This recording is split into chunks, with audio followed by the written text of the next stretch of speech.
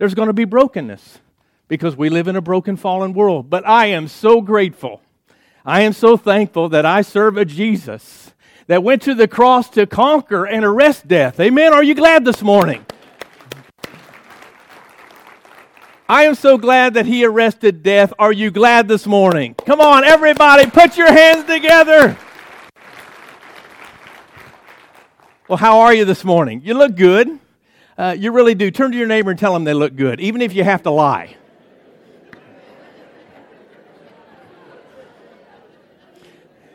Now, some of you don't go overboard. Well, I'm starting a brand new sermon series.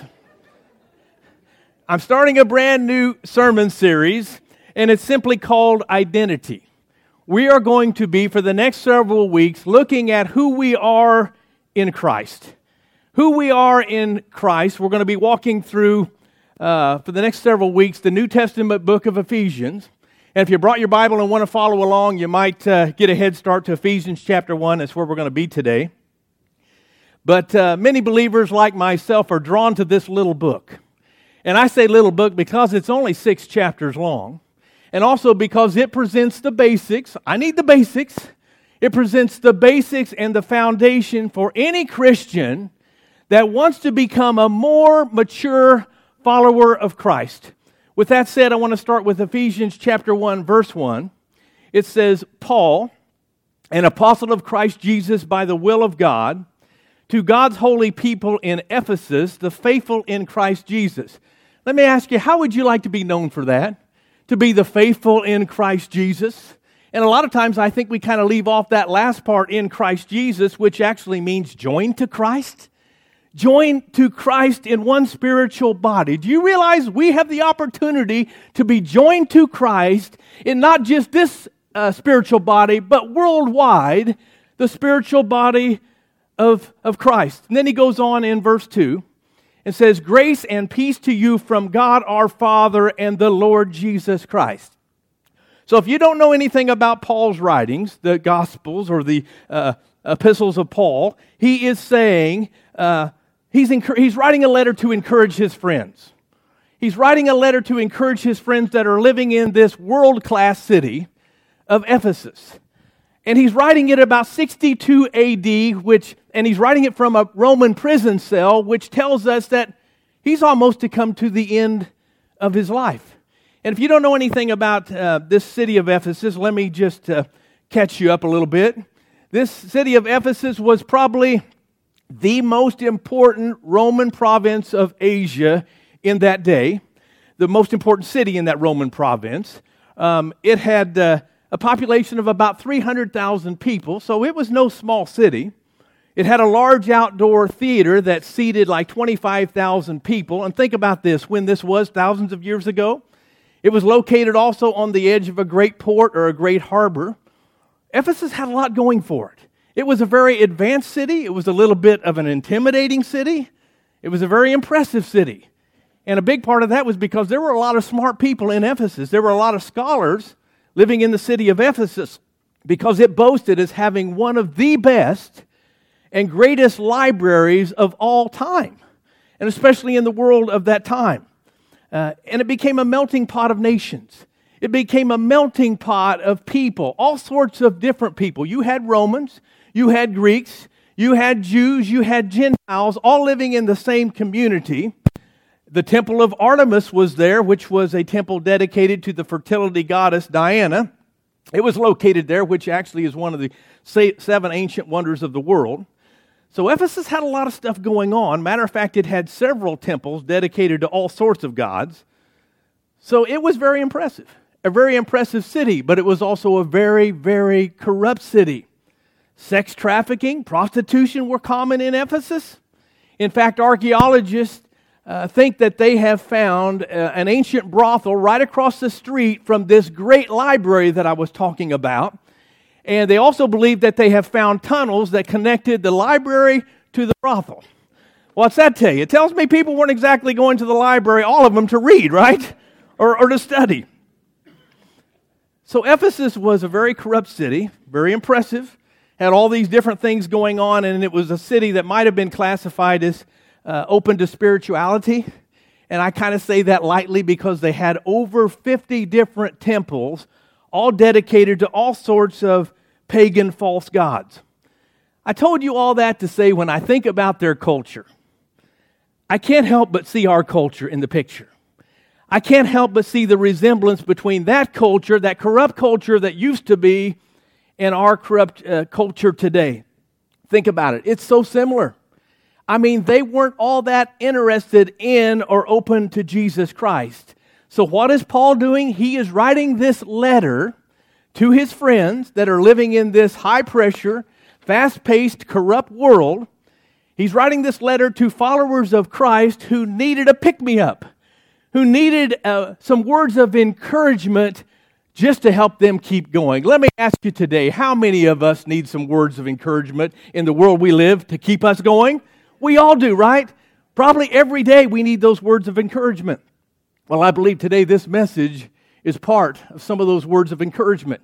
But why go on this rant about Ephesus?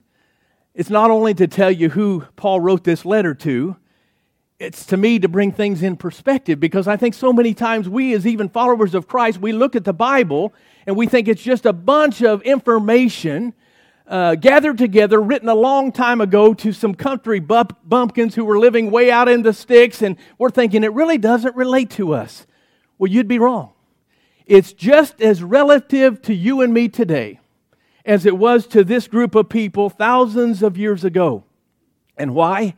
Because Paul is writing this letter to encourage believers.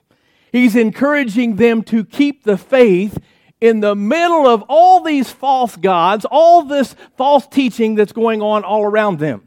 So I just want to say sometimes we need to stop and understand that the majority of the writings of the New Testament were letters written to you and me, people like you and me, to give us information about the message and the purpose that God has for our lives. And this message of the gospel that Paul was presenting took root in these cities where these people were living this high-pressured, fast-paced, corrupt life. And its message, the message of the gospel, took off like wildfire. So Paul is encouraging believers. Verse 4 says this, "For he chose us."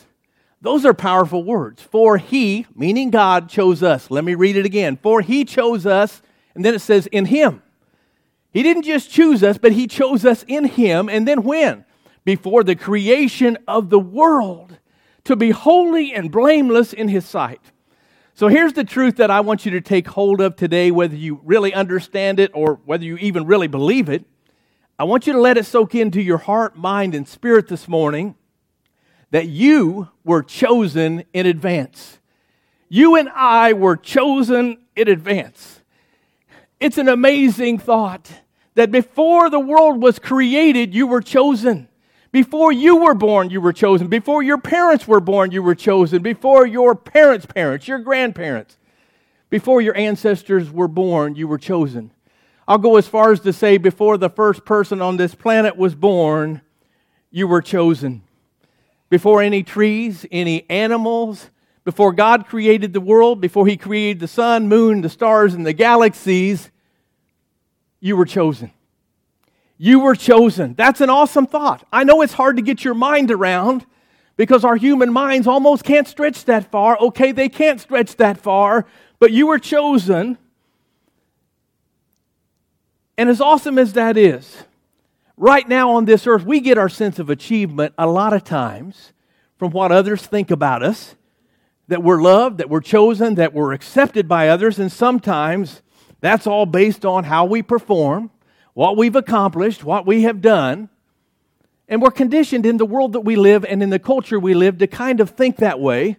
And that acceptance many times that we receive from others, even those that love us and are closest to us, sometimes comes with some conditions attached.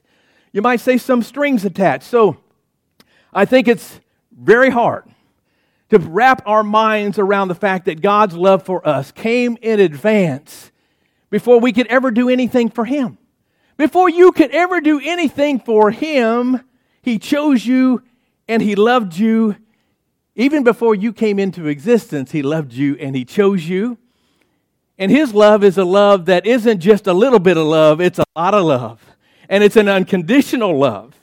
Let me break it down. Paul simply says God loved you, and He chose you before even the world was made. Even before your parents even had a thought about you, He chose you. God knew you, He chose you, and He loved you. I know that's hard to take a hold of, but let your heart dwell on that for just a while. While I'm preaching this, realize that. Before anything was, He knew you and He loved you. Some people say, well, I've got that figured out. All that simply means is God already pre-knew who was going to choose Him. And it's like God looks down this long corridor through time into the future and says, well, that old Piercy guy, he's going to choose me, so, hey, I'm going to go ahead and choose him back. That's not the way God works. That's not what that verse says.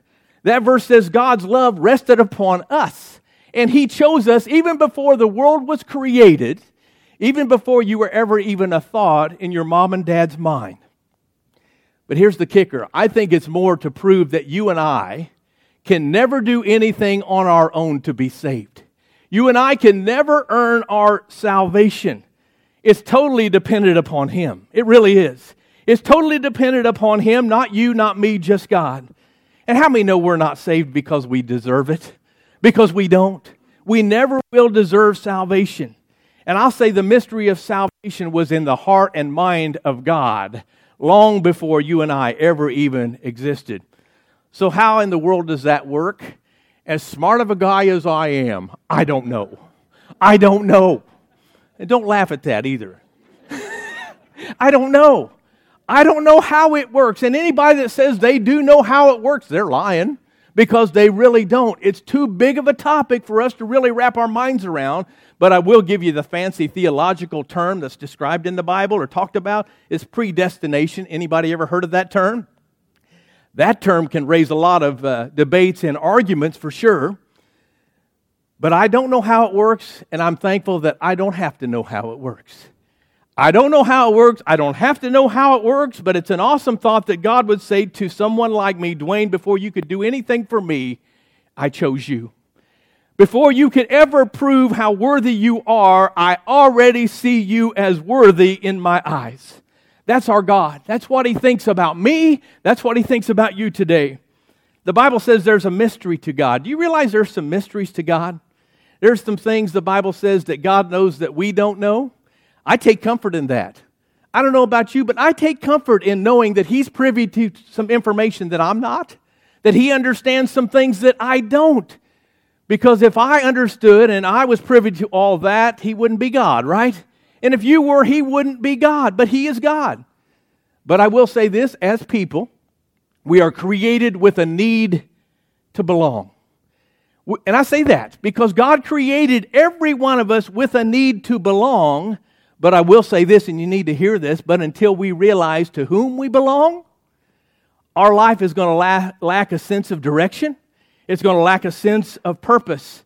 And Paul right here is saying in Christ we can experience not just belonging, but true belonging because God has chosen us. Because God has chosen you. I remember one time several years ago, my wife Cheryl and her brother James, they were getting ready to play in a 3-on-3 basketball tournament. And this was like 26 years ago when all of us were a lot younger. Anyway, they were looking for a third team member. And I heard them talking about the game. And I'm over in the corner, and I'm thinking they need a player. I know Cheryl played in college ball, but I did play some high school basketball. I could be their third man. I could come in and save the day. I could be their clutch player. They never mentioned my name once. I mean, James looks at Cheryl and says, why don't you ask that guy that you know? And she says, well, I'll ask, but I don't think he can play. And Cheryl says to James, how about so-and-so? And he said, yeah, he would be great, but he's already playing on another team. And they're going through this whole situation, and I'm in the background just standing there minding my own business, kind of. I'm snooping in on their conversation. And I'm back there, and they're naming names, but my name's not one of them.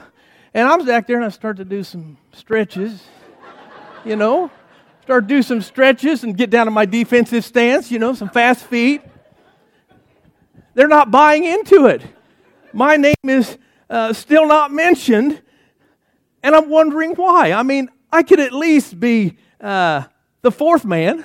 I mean, because they mentioned that we might need a backup player just in case one of us gets sick or one of us gets hurt. You think they're going to stop and think of me? No, I'm shooting some air free throws back there to show off my form. They're not buying into it. And like I say, they're mentioning a whole bunch of names, and not one time do I hear my name mentioned.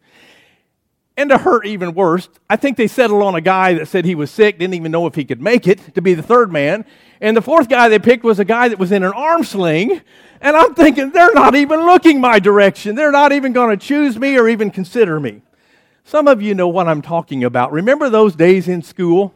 PE class, when you'd play a game and you'd pick teams, or after school, you'd get a basketball game together with the guys, and you'd pick two captains, and they would pick the team. And if you got picked toward the top of the list, you're feeling pretty good about yourself, right? If you got picked toward the bottom of the list, you're not feeling good about yourself at all. And if you were the last man standing, you really didn't even get picked.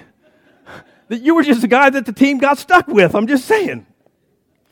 And the reason you weren't chosen is because those that were picking the teams didn't think you were valuable enough to choose you.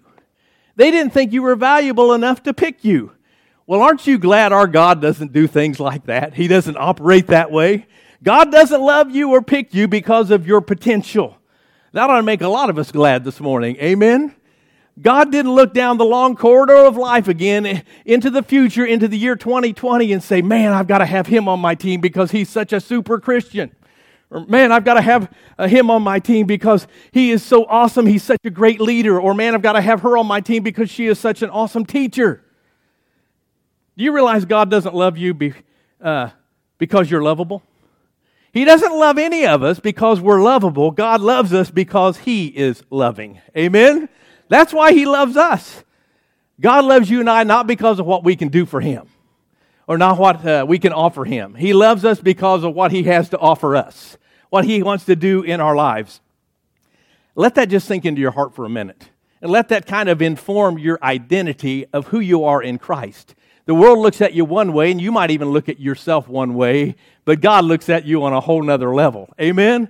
A whole nother level. Think about this.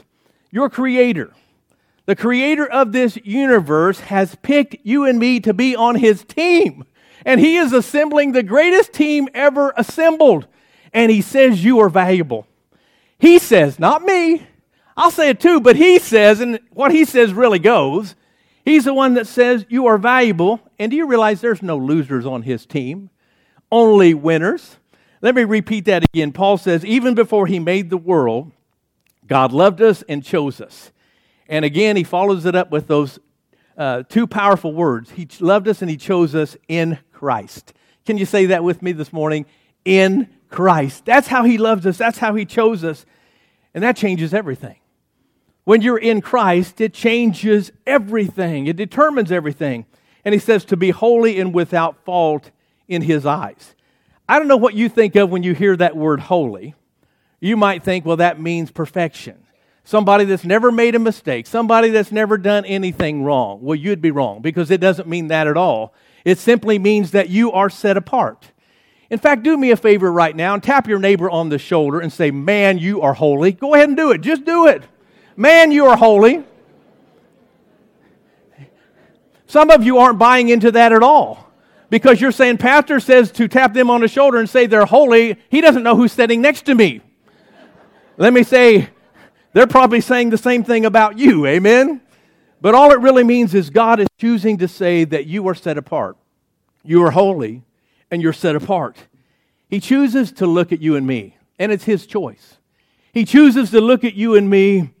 And even though I'm far from perfect, don't tell Cheryl that, but I'm far from perfect. I'm faultless. I am full of fault. I'm not faultless. You're not faultless. Yet God still says we are in Christ. In Christ, you're faultless. In Christ, you are holy. In Christ, you're faultless. How can he say that? Well, I think you almost have to go to the last three words of that verse. You're faultless in his eyes. Those three words, in his eyes. I really never understood that concept or that theological truth until I became a dad. My son Austin has many moments where he's not faultless and he's not holy, but me as a dad, I still choose to see him that way. You know, he's had me wrapped around his little finger since the moment he was born. But one time, Austin in third grade, I remember this as plain as day, he was given an AR assignment to read an AR book in school, and he chose Harry Potter. And he was going to be given a test on that book after he finished reading it, and he decided he's going to take the lazy way out, the easy way out. He's going to just watch the movie instead of read the book. Well, the teacher kind of knew that might happen, and so she took every question out of the book, not out of the movie. Needless to say, he got an F on the test. And he had to bring that F back to show us, and we had to sign off on it so the teacher would know that we've seen it. Anyway, we are so disappointed in Austin. I'm chewing him out for taking the easy, lazy way out. And we're scolding him. Cheryl and I are both scolding him. And then he looks over at me with those big blue eyes, and a little tear starts coming down his cheek, and his little chin starts to quiver. It wasn't long after that I found that Austin could make that little chin quiver about any time he wanted. I mean, to get the last piece of pizza, or to stay up a little bit later, or more time on his phone. He could do that in a heartbeat. So I'm saying, yeah, my son could be a faker. Some of you parents know what I'm talking about, but I do want to bring out this point. Whenever he would do something wrong, all he had to do was come to me, look at me, and say, "Daddy, I'm sorry." And my heart would melt. My heart would melt, and all of a sudden, he's back in my good graces. All of a sudden, I see him as faultless. Parents, you kind of understand what I'm saying. Which brings me to the next verse. God decided in advance to adopt us into His own family by bringing us to Himself through Jesus Christ. This is what He wanted to do, and it gave Him great pleasure. I think the question maybe should be, why would He do this? And I think the answer is pretty simple: because He wanted to. Because He wanted to, and He knew He would take great pleasure in doing it. And the word He uses is an amazing word: adoption. God has adopted you and me into His family. And I believe through Christ, that's an awesome opportunity for Him to help us understand who we are in Christ and to help us understand His message and purpose for our lives. We all know adoption means that you were not part of the family and then you became part of the family. The Bible describes it as that before we were saved, we were called children of wrath. We were from the family of the first Adam who was sinful. How many have ever heard of Charles Spurgeon, a great evangelist of the past? He describes it as, we are the natural heirs of the one, being Adam, who sinned against his Maker, who was a rebel against his Lord. Spurgeon goes on and says, if a king should adopt a child into his family, it would likely be the son of some child of respectable parentage. He would never take the son of some common felon or some gypsy child to adopt him into his family, but God, on the other hand, has taken the very worst of sinners to be His children. You know, that's good news for me. Because just like the Apostle Paul said, among sinners, I am the chiefest. Well, I can say right along with the Apostle Paul, among sinners, I am the chiefest of sinners. But God still chose and adopted me. God still chose and adopted us and put us into the family of not the first Adam. He took us out of that family and put us in the family of the second Adam, which the Bible describes as Jesus Christ. And by doing that, He gave us a new name. By doing that, He gave me a new identity with all the rights, the privileges, the opportunities, the responsibilities, and all the inheritance that went along with it. So what I'm saying, those words are true for every one of us in the room that has put our trust in Jesus Christ. That's an awesome thought. That as we put our trust in Him, all of that is true for our lives. So many times, I think we forget that. Paul goes on and says in 1 Corinthians chapter 15, verse 22, just as everyone dies because we all belong to Adam, everyone who belongs to Christ will be given new life. That's a pretty amazing thought. Amen? And what he's actually saying is every one of us had the nature of our earthly father, Adam, you might say, until we received Christ. And when we received Christ, He took that all away. He took our natural away and gave us spiritual. He gave us a nature just like Himself. All of a sudden, we are His children. Amen? We did belong to Adam. Now we belong to Christ. I don't know how many of you, this video went around a few years ago. I don't know how many of you saw it. It's about a little girl who was in foster care. She was living with some foster parents, and one day they decided that she's not just going to be our foster child, we're going to full out adopt her. And I want to show you this little video because it'll wreck your heart. But take a look at this. How awesome is that? How awesome is that? I don't think, unless you're in that situation, you can fully appreciate that situation. But I think about that little girl. She was an orphan. We don't know if she had lost her parents. We don't know if her parents had abandoned her. But she was an orphan. But now she's been adopted. But now she belongs. Where she didn't belong before, now she belongs. That video brings tears to my eyes every time I see it. Then it hit me. I think there's one word that describes her response. One word, and it's worship. I believe it's worship. In that moment, she realized that she wasn't alone anymore. In that one moment, she realized that she had been adopted into a brand new family that loved her. That's an amazing thought. Unfortunately, I think so many of us, we've kind of lost the wonder of all of that when it comes to being adopted spiritually by God. I think we've kind of let that slide. We've forgotten how lost we really were. We've forgotten how hopeless we really were without God, to the point where life is just kind of ho-hum. Even our walk with Him is just kind of ho-hum. Let me ask you to be honest for a minute. You don't have to tell anybody, but be honest. When you came in here this morning, did you walk in here with an excitement? Did you walk in here with an expectation that, wow, I get to meet with my Heavenly Father, with the people of God today? Or did you just say, well, it's Sunday, got to go to church again? Think about it. Where are you in your walk with God? Does He bring that excitement? Do you? No, not Him bring it. You bring it. Do you bring that excitement into the house of God, that we get the opportunity to hear God's Word, to pray together, to be together, to love each other, to fellowship together, to live in the way that God wants us to live as brothers and sisters in Christ? Or are we just kind of, okay, it's my duty to be here on Sunday morning? I don't know if you've ever adopted a child or know someone that has adopted a child, but let me ask you, is that child their child? Oh, they might not share their DNA, but is that child their child? Absolutely. When they adopted that child became theirs, totally theirs, with all the rights, all the privileges, all the responsibilities, and all the inheritance and all the love that was attached to all of that. And that's the word that Paul uses to describe what our God has done for you and me: adoption. A beautiful word. God has adopted us that don't deserve it into His family, to be His children. He's saying, this is the kind of love that I have for my kids. This is the kind of love that I have for my children. Let me ask you to be honest for a minute. If you have kids today, do you love your kids based upon their behavior? Do you? If we did, we'd be in trouble, right? We don't love our kids based upon their behavior. We don't love our kids based upon their performance. We don't base our love for them on what they can do for us.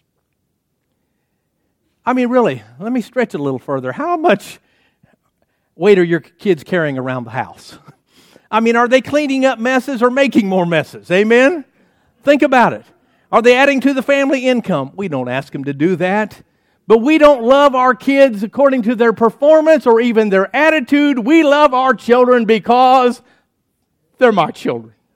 They're our children. They belong to us.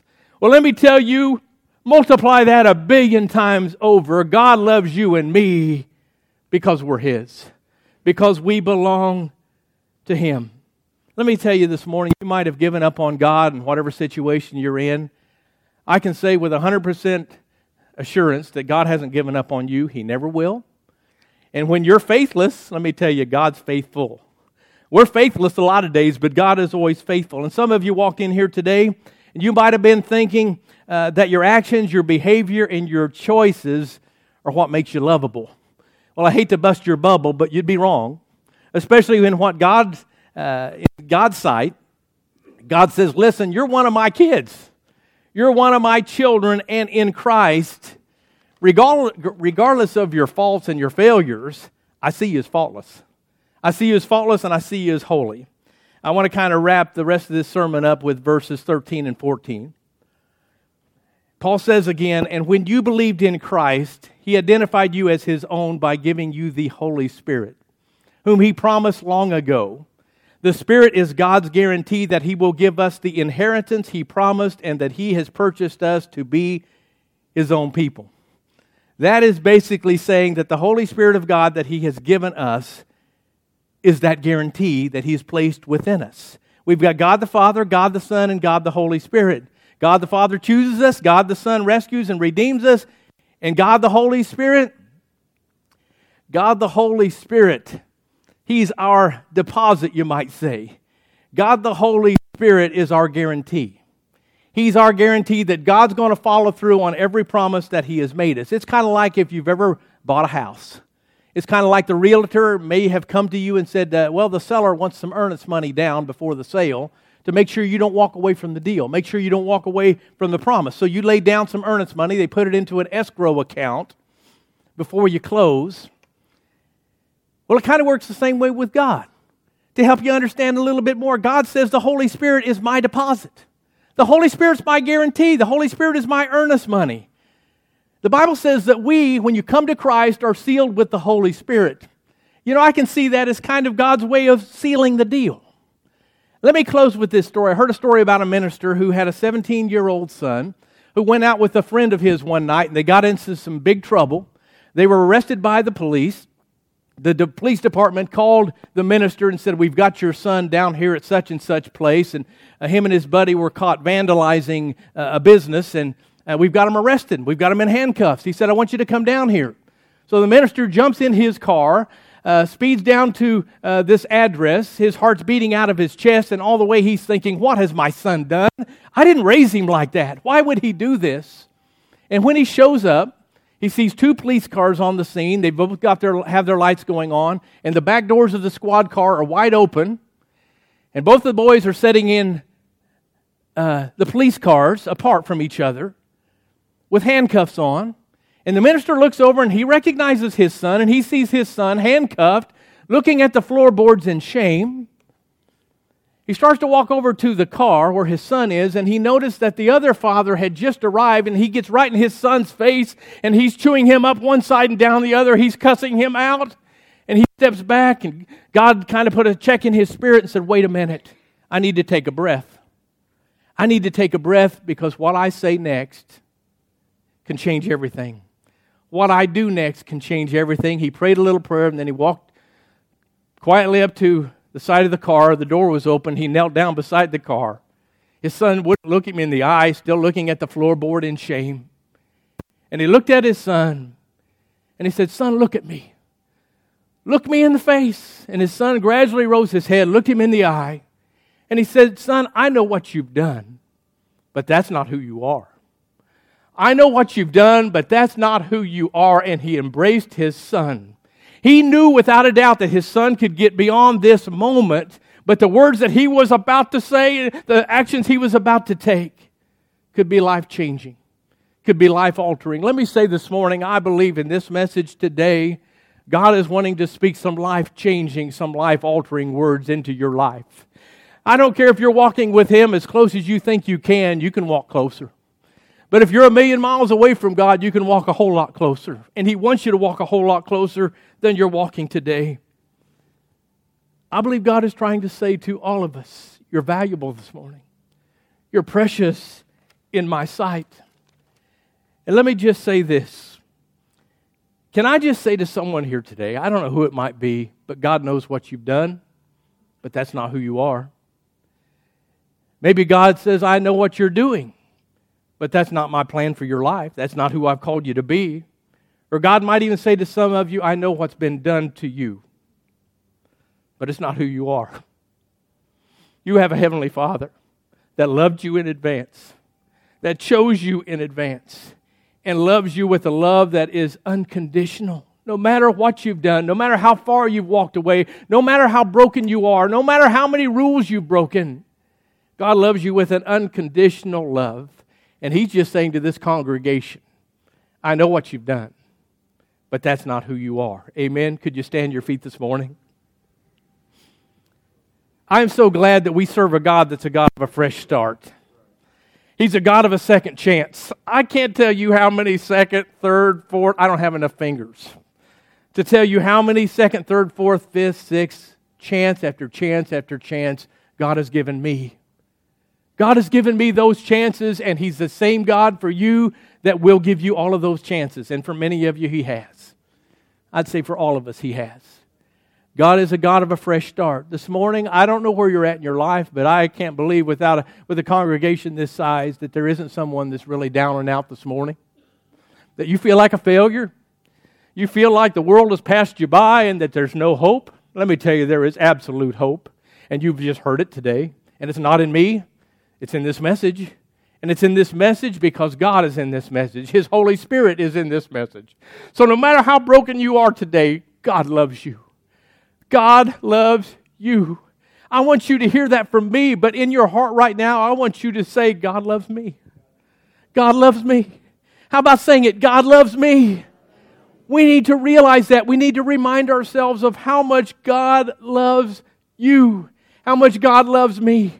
He loves you and me so much that He sent His only Son. The Bible says His only begotten Son to go to the cross and die a brutal death upon the cross, shed His blood, and die to prove that love. Die to prove that love, die to shed His blood for forgiveness of sins. And you know the greatest part that ties into this message is that because He did all that, I am no longer myself, my own. I belong to Him. I've been adopted into the family of God. Amen. And if you've made Christ Jesus your Lord and Savior, you've been adopted.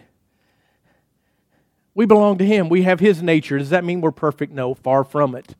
But it's a process. I'm a work in progress. You're a work in progress. And I pray that I'm drawing closer to Him every day, with every head bowed, every eye closed today. Lord, I pray that every one of us in this place would just invite Your precious Spirit, that as Your Word tells us is a guarantee of Your promises, into this room and into our hearts today. Lord, to be honest, we don't know how it all works. Our minds aren't big enough to know how it all works. But I pray that every one of us would say, I want to listen, I want to believe, and I want to hold on to the hope that only You can give. Lord, I pray that You would meet every one of us right where we are today. And I pray that You would do a transformational work when it comes to our identity and help us to realize how valuable we are, that You sent Your only Son to the cross. I pray that we would worship like that little girl in that video when she learned she had been adopted. Father, I pray we'd never lose the wonder of all of that. Lord, help us to realize how much You love us this morning. And as we walk in this newness of life that You can only give, as we walk in this genuine relationship with You as an adopted son or a daughter this morning, help us to love You with all of our heart, with all of our soul, with all of our mind and our strength.